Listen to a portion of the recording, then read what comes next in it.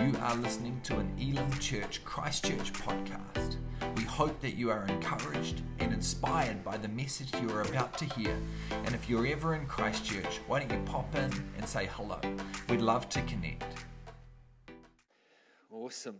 Well, my name's Pete. If we haven't met, it's an honour to be able to have you here. If you're checking in online and you're just kind of wondering, what's this guy like? Well, it's an honour to have you. And I wonder if you've ever had the experience where you've heard a song and a particular song has met you right where you're at. It might have been a Christian song, it might have been a non-Christian song, it might have even been Bob Marley. I know his songs have met me on many occasions, just at the right time. And I won't go into any details about what particular song it was. It's a good song, though, and I believe it does bring glory to God in part. It's not all of it, but part of it certainly does. But that particular song met you, and it kind of caught you right at the right time. It's almost like it gave you words for a particular feeling or a particular thing you were going through that you didn't quite have the words yourself to say. But that song met you at that time. That's part of the reason why we've called this series Playlist, because the book of Psalms has been doing that for thousands of years. It's putting words to human prayers that the psalmists have prayed to God. And so we can say when we're in our darkest of times or when we're in a time of jubilation or whatever season we're going through, we can pick up one of these psalms when we don't have the words to say, and we can use somebody else's words to God and we can be blessed by it. So there are 150 psalms in the book of Psalms, but we're just going to look at one this morning. Now you may have experienced this as well. This is a experience that's common, I think, to pastors and to people who speak, and that is the experience of God forcing you to live out your message the week before you're supposed to give it. And so I had the misfortune, no, I won't say misfortune, I've had the honor of preaching on Thanksgiving today, and I have to say, God's taken me on something of a Thanksgiving journey this week. You know, this week our family it's been a tough week. We had an accident, which our nearly 1-year-old ended up spending a couple of nights in hospital with his mum, and that has been really hard. That has been hard because you don't necessarily get prepared for the moment when the season you're in just dramatically changes. And so Caleb was in a hospital, now he's in a cast for the next 6 weeks, and I was at home with Joel and Hudson, and so it's been a week for us. And the thing that is challenging, but probably a little bit funny in some ways, is that weeks ago, we planned in our church calendar that the 21st of May would be a day I preached on thankfulness. On thankfulness. And that's what you're going to get today. You're going to get the discipline of thankfulness that's been born out of a week that could have been much, much better. One of the problems I want to address with you today, and you might say, Pete, I don't suffer from this. I want to respectfully disagree with you. I think we all do, is the drift towards entitlement. The drift in our lives towards entitlement. We tend to think that as humans, we're entitled to certain things. We're entitled to good health. We might think that we're entitled to a strong financial situation. We might think we're entitled to obedient children or just general happiness in life. And we think that we're entitled to these things. You might say, well, Pete, that's not me. I'm not a person of entitlement. Or I just want to ask you this question then. When you miss out on one of those things, do you experience anger? Do you experience disappointment?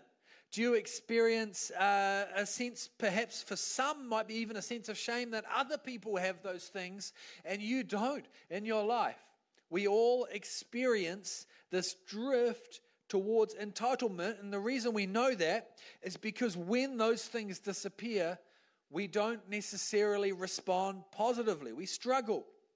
So for us as a family, I wouldn't a week ago have said that I feel entitled to a good, healthy family, except when it was taken away from me and suddenly I'm struggling and thinking like, what's up with this God?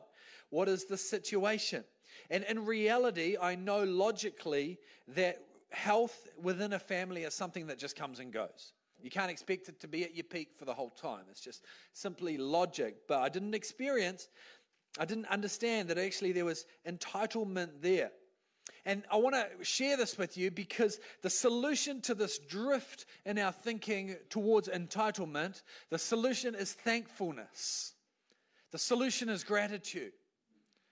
You know, thankfulness is an incredibly powerful force for good in your life. If you can harness gratitude, it will change your life. You know, Charles Stanley, the pastor, says this: gratitude produces deep, abiding joy because we know that God is working in us even through difficulties. Stanley says that gratitude actually produces joy. That's incredible. It produces joy, and it produces joy. So gratitude is not just looking at your life and seeing the joy and kind of experiencing gratefulness because of the joy that already exists in your life. Actually, it's saying, no, gratitude produces joy. If you want joy in your life, if you want more joy in your life, you can start by being thankful. If you want to live a happy life, you cultivate gratitude. Berkeley University was interested in this effect. And they understood that happy people were often grateful people. And they understood that, but they wanted to take it even further and say, we're not interested in people who have a high degree of happiness and are grateful for it. We're interested in people who are really struggling and the role that gratitude might take in their life. So they did this study on 300 university students. Some of them they led through a activity in gratefulness and gratitude, and others they didn't. They found that after 1 month and 3 months, so medium term and longer term, that those that did this activity in gratitude experienced much better mental health outcomes than the ones who didn't. The difference was significant. Their physical circumstances had not changed, but their general happiness and joy in their life had changed. All of that says that the solution to the drift towards entitlement is thankfulness. This entitlement thing in Psalm chapter 30, King David kind of describes it for us when he says this. He says this in verses 6 and 7 of the Psalm we're going to look at today. King David says, "When I felt secure, I said, I will never be shaken." That's famous last words for anybody who's got some kind of experience in life. "Lord, when you favored me, you made my royal mountain stand firm." King David saying when life was great, when he felt secure, when he sensed that God was like breathing on his life and he felt like the Lord was blessing him each day and he could easily see these mercies that were new every morning and when everything was great, he imagined that he could never be shaken from that place. But he goes on to say that actually this attitude it's not realistic. It's not realistic. This is what verse 7b and 8, second half of verse 7 says this: "But when you hid your face, I was dismayed. To you, Lord, I called, and I cried out for mercy." You know, the Bible does not say that God is absent. He says that God is an ever-present help in times of trouble. But David is describing this feeling, saying, perhaps, although I know, God, you're omnipresent and you're everywhere at once and you're all-powerful, there is this portion of my life where I'm not actually experiencing in my emotional core the sense that you are all-powerful in this area. It's almost like, God, you've hidden your face from me. This is how he explains the depth of his feeling. He was strong, and then he pictured nothing could change until something changed. Something changed. I wonder if you can relate like me in this last week. In fact, just this last week, about 10 days ago, I said to Sarah, I feel like finally we're coming out of the woods with this like family thing and things are settling down and finances are on the improve and everything's great. And then everything was great until everything is not great. And Psalms of Thanksgiving, they put words to the situation that we find ourselves in when we struggle. You know, thanksgiving sometimes flows naturally out of your heart. You're aware of the blessings that are around you, and you praise God. And in those times, it's natural to feel thankful. And there are other times where it's not natural to feel thankful. And in those moments, one of the things that can really help us is when we pick up a prayer that somebody else has written, and we discipline ourselves to pray the same words they prayed. We might not feel it, but we do it. We do it and we do it and we do it until something shifts. And that's the Psalm of Thanksgiving. That's this category. You know, there are 3 key stages. I want to just talk you through them. So when you find another psalm that fits this pattern, you'll be able to think, oh, great, this is awesome. This is what we talked about. This must be a Thanksgiving psalm. Thanksgiving psalms have 3 stages. The first one talks about how life was viewed before their distress. Like the scripture we said in verse 6, where it says, where I felt secure, I said, I will never be shaken. David is saying, listen, I've found myself in this place where everything is safe and secure. It was great. And then the second stage is that it's after the psalmist has illustrated what life was like before the distress. The psalmist says, okay, here's what it was like during the distress. Here's what the distress was like. Here comes the realization that the next challenge has arrived. There was no warning, and then bam, here it is. This is what it says in verse 9 and 10. David writes, what is to be gained if I am silenced? If I go down to the pit, will the dust praise you? Will it proclaim your faithfulness? Hear, Lord, and be merciful to me. Lord, be my help. Love that phrase, what is to be gained if I am silenced? It's almost like David is saying, I can't see what is to be gained here. I understand that, Lord, you're a Lord of love, and that at some point you will bring good out of this, but I can't see it. I can't see what's to be gained here. I can't see what good could possibly come of this situation. If I'm reduced to dust, who will praise you? If my life does not display your goodness and your victory, then what is this all for? And part of understanding that there are moments of distress in the Psalms is really helpful for us, because you might turn looking for an encouragement to the book of Psalms, and you might come across a scripture like this, which just seems really dark. But you need to know that it's a phase. That a psalm of thanksgiving has this as a phase, and they don't finish with this sentiment. They lead you out of this into a place of praise. And this is what it says in the afterwards, the third phase. This is what it says. Psalm 30 verses 11 to 12. This is the after phase. He says, you turned my wailing into dancing. You removed my sackcloth and clothed me with joy, that my heart may sing your praises and not be silent. Lord my God, I will praise you forever. You know, this is like a disciplined moment of thankfulness. I sometimes, perhaps I'm reading into this too much, but to me, these statements feel like God has not yet broken through in the area of his distress. Yet. But he's saying, this is the way I would read it, he's saying, there have been times in my life where you did turn my wailing into dancing. There have been times in my life when I had nothing and you blessed me. When I needed someone to speak to me and you put me next to that person on the bus who encouraged me. There were times in my life, and I will call them to mind now, because there were times when you turned my wailing into dancing. There have been times in my life when you removed my sackcloth and you clothed me with joy. And even though I'm in the middle of my distress, I will declare that, God, what you did in the past, you will do again. In the name of Jesus. I will expect that this too shall pass.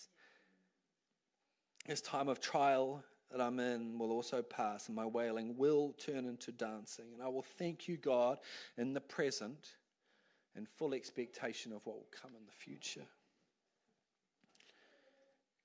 And you can say these words, whether you believe them or not. You can say them and you can pray them until you do. David kind of summarizes the heart of this in verse 5, where he says, weeping may stay for the night, but rejoicing comes in the morning.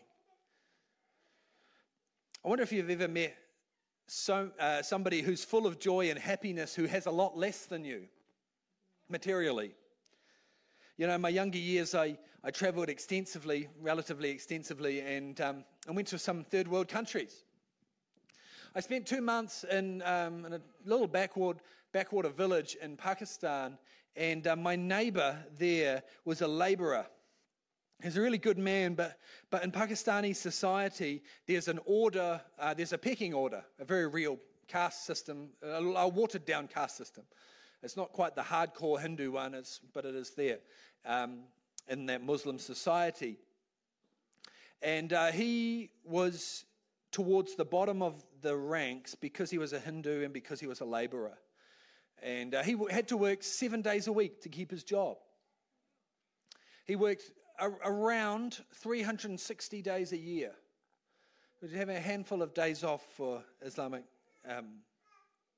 holidays. He was a Christian, but came from a Hindu family. And so that's kind of 2 strikes on your card in that society. But he was content and happy.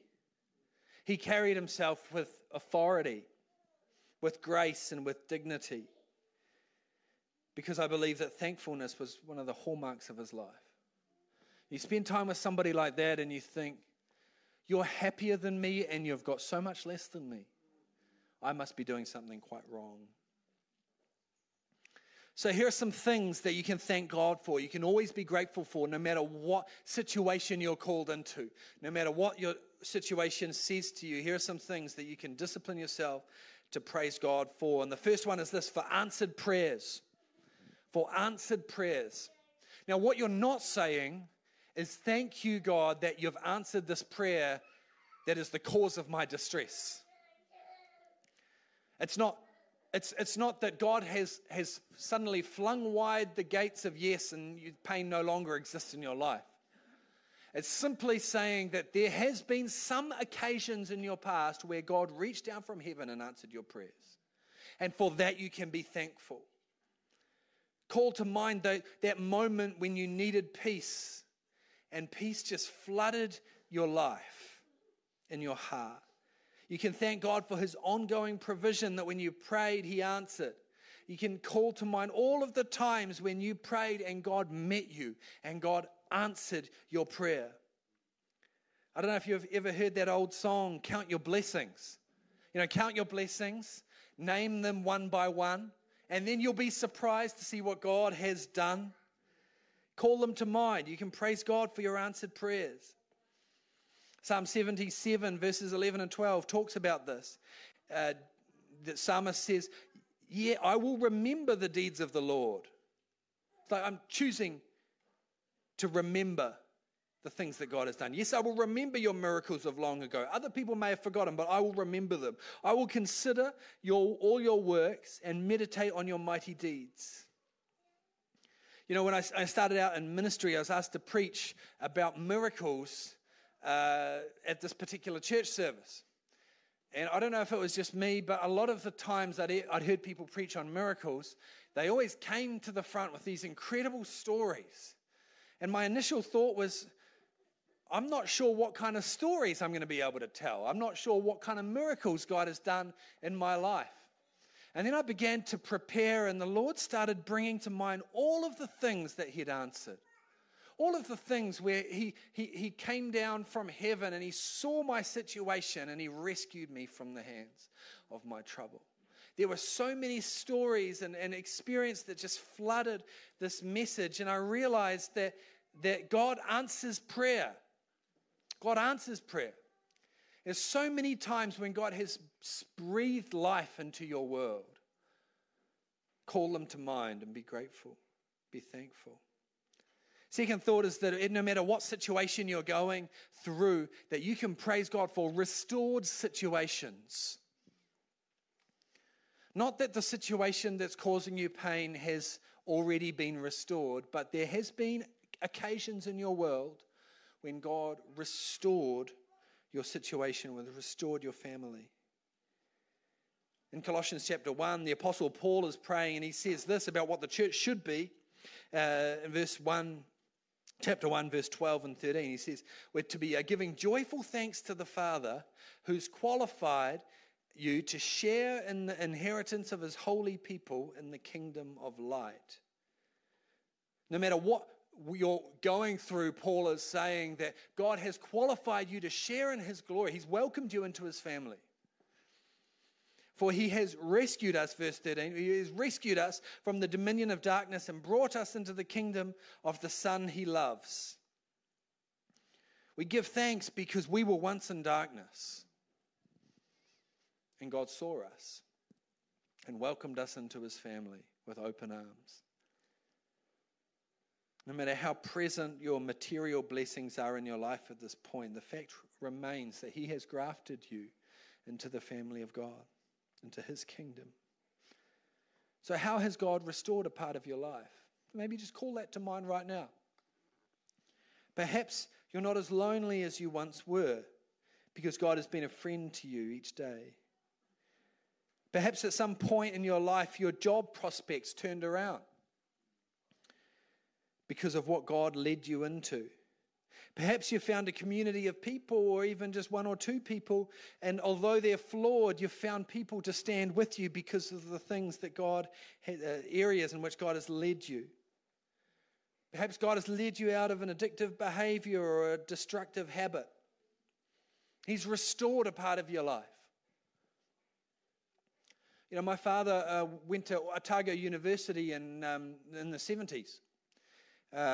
He met some Christians at university, and through their witness, he gave his life to Christ. Now, our family is built on a foundation of faith, primarily because of what God did in Dad's life in the 1970s at Otago University. He restored family lines. And I can always be grateful that my children growing up will have faith modeled to them by somebody whose life was radically changed by the love and the sacrifice of Jesus Christ. The Psalms encourage us that life is seldom easy, but we can always be thankful for what God has restored. He has restored parts of our lives. Finally, to kind of break out of this drift towards entitlement, we can always be thankful for Jesus. These are things that don't depend on our situations. These are things that are eternal. We can be thankful for Jesus. You know, the letter to the Thessalonians, you may or may not know this, but it was written when they're going through a time of intense suffering. Many of them, their suffering was brought on by the fact that they had recently become Christians. As suffering for the name of Christ, maybe life seemed easier before they became Christians. And this is what Paul says to them in chapter 5, verses 16 to 18. He says, rejoice always, pray continually, give thanks in all circumstances. Bearing in mind that when Paul says all circumstances, there is a picture in his mind that includes hardship, death, financial ruin, list them, the lot. All circumstances, for this is God's will for you in Christ Jesus. No matter what, we can always give thanks for Christ. You know, there's a fellow called Dr. Hermos Shariat, and he writes this article on why are persecuted Christians so grateful, so thankful. His background, Shariat's background, is in the Iranian church, and he says this about what he observes in his home nation. He says, in Islamic countries, there is such spiritual darkness. People often live with cruelty, judgment, and death as the expected norms. This kind of dark environment creates such hopelessness in people that Muslims who become Christians experience major change and joy. From hatred to love, from hopelessness to hope, from darkness to light, from bondage to freedom. This extreme change from darkness to light creates a great appreciation, a great thankfulness for the one who has brought about that change. We can always be thankful for Jesus. There are a million reasons to be thankful for Jesus. We can be thankful because he knows what it is like to suffer and be misunderstood. I can't think of a more misunderstood character in history. One who is literally being nailed to the cross by people who have no idea what he's doing. Even at the height of his ministry, people thought he was all kinds of things, but not a sacrificial Son of God. We can be thankful that he never leaves us, that he's left us with his Spirit, that he has blessed us in so many ways and given us everything we need for each day, that he has looked down from heaven and considered that our lives was worth the life of his own when he died on the cross. C.S. Lewis says that if you were the only person for whom Christ died, he still would have done it. And on it goes. All of the many reasons we can be thankful for Jesus. So as we close today, and I'm going to just invite the band to come. I want to just get a little bit strict this morning, if I'm allowed. There is a way of thinking that I want to challenge, a path that only leads to disappointment, a pathway in our minds that only leads to wasted energy, and if we give it the space, will take all the rest of our lives. It will lead to a wasted life. And that way of thinking is this. When I have ... when I have fill in the blanks, I will be satisfied. Now, the reason that is so pervasive is because it places your thankfulness in the future. It says, I will be thankful when that thing happens to me. I will be grateful when that thing happens to me. I will be satisfied and I will live a life that is happy and joy-filled when that thing happens to me. And the problem is, folks, that things normally don't actually end up happening because it's like a carrot on a stick. It just continues to be ahead of us. To which I will remind you and myself about my neighbor in Pakistan who seemed so much happier than myself and most people I know, working 360 days a year. The problem is that when we're hungering after something we do not have, we cannot be truly thankful for what we do have. And we have so much. The solution to entitlement is thankfulness. God sees us and he knows that we struggle with this. I don't want this to be a condemning thought or to kind of trigger guilt in you. I want it to lead us to doing something practical. So if you're here and you're struggling with gratefulness because of the depth of pain that you're going through right now, I'm not here to minimize that pain, but what I am here to do is, would you do me a favor and just, in your own time, would you repeat the words of this psalm? You might repeat them and not believe them. It's okay, repeat them anyway. Pray them anyway. You might pray them and actually only really deeply mean half a sentence. Pray it anyway. Because Psalms of Thanksgiving put words to the deep things that are going on in our lives, the deep things that we cannot always talk about. So God sees us and he knows we struggle with this. He knows we struggle to put words to thankfulness in the middle of adversity. So we can pray prayers like this. In verse 10, hear, Lord, and be merciful to me. Lord, be my help. And you might even in your own prayers say this, put in extra words to kind of make it more make sense. You've said, there have been times when you've turned my wailing into dancing. There have been times when you removed my sackcloth and clothed me in joy. So my heart will sing your praises and not be silent. Lord my God, I will praise you forever. And as we close this morning, there's another group of people that I'd love to share with. Maybe you're here and you're saying, Pete, you're talking about Jesus being part of our lives. And to be honest, I'm not sure if Jesus really is a part of my life. Maybe you're here, maybe you're watching online because you're searching for truth, searching for meaning. You're not even really sure if God exists, but you're here because you're giving it a go and you're just seeing for yourself.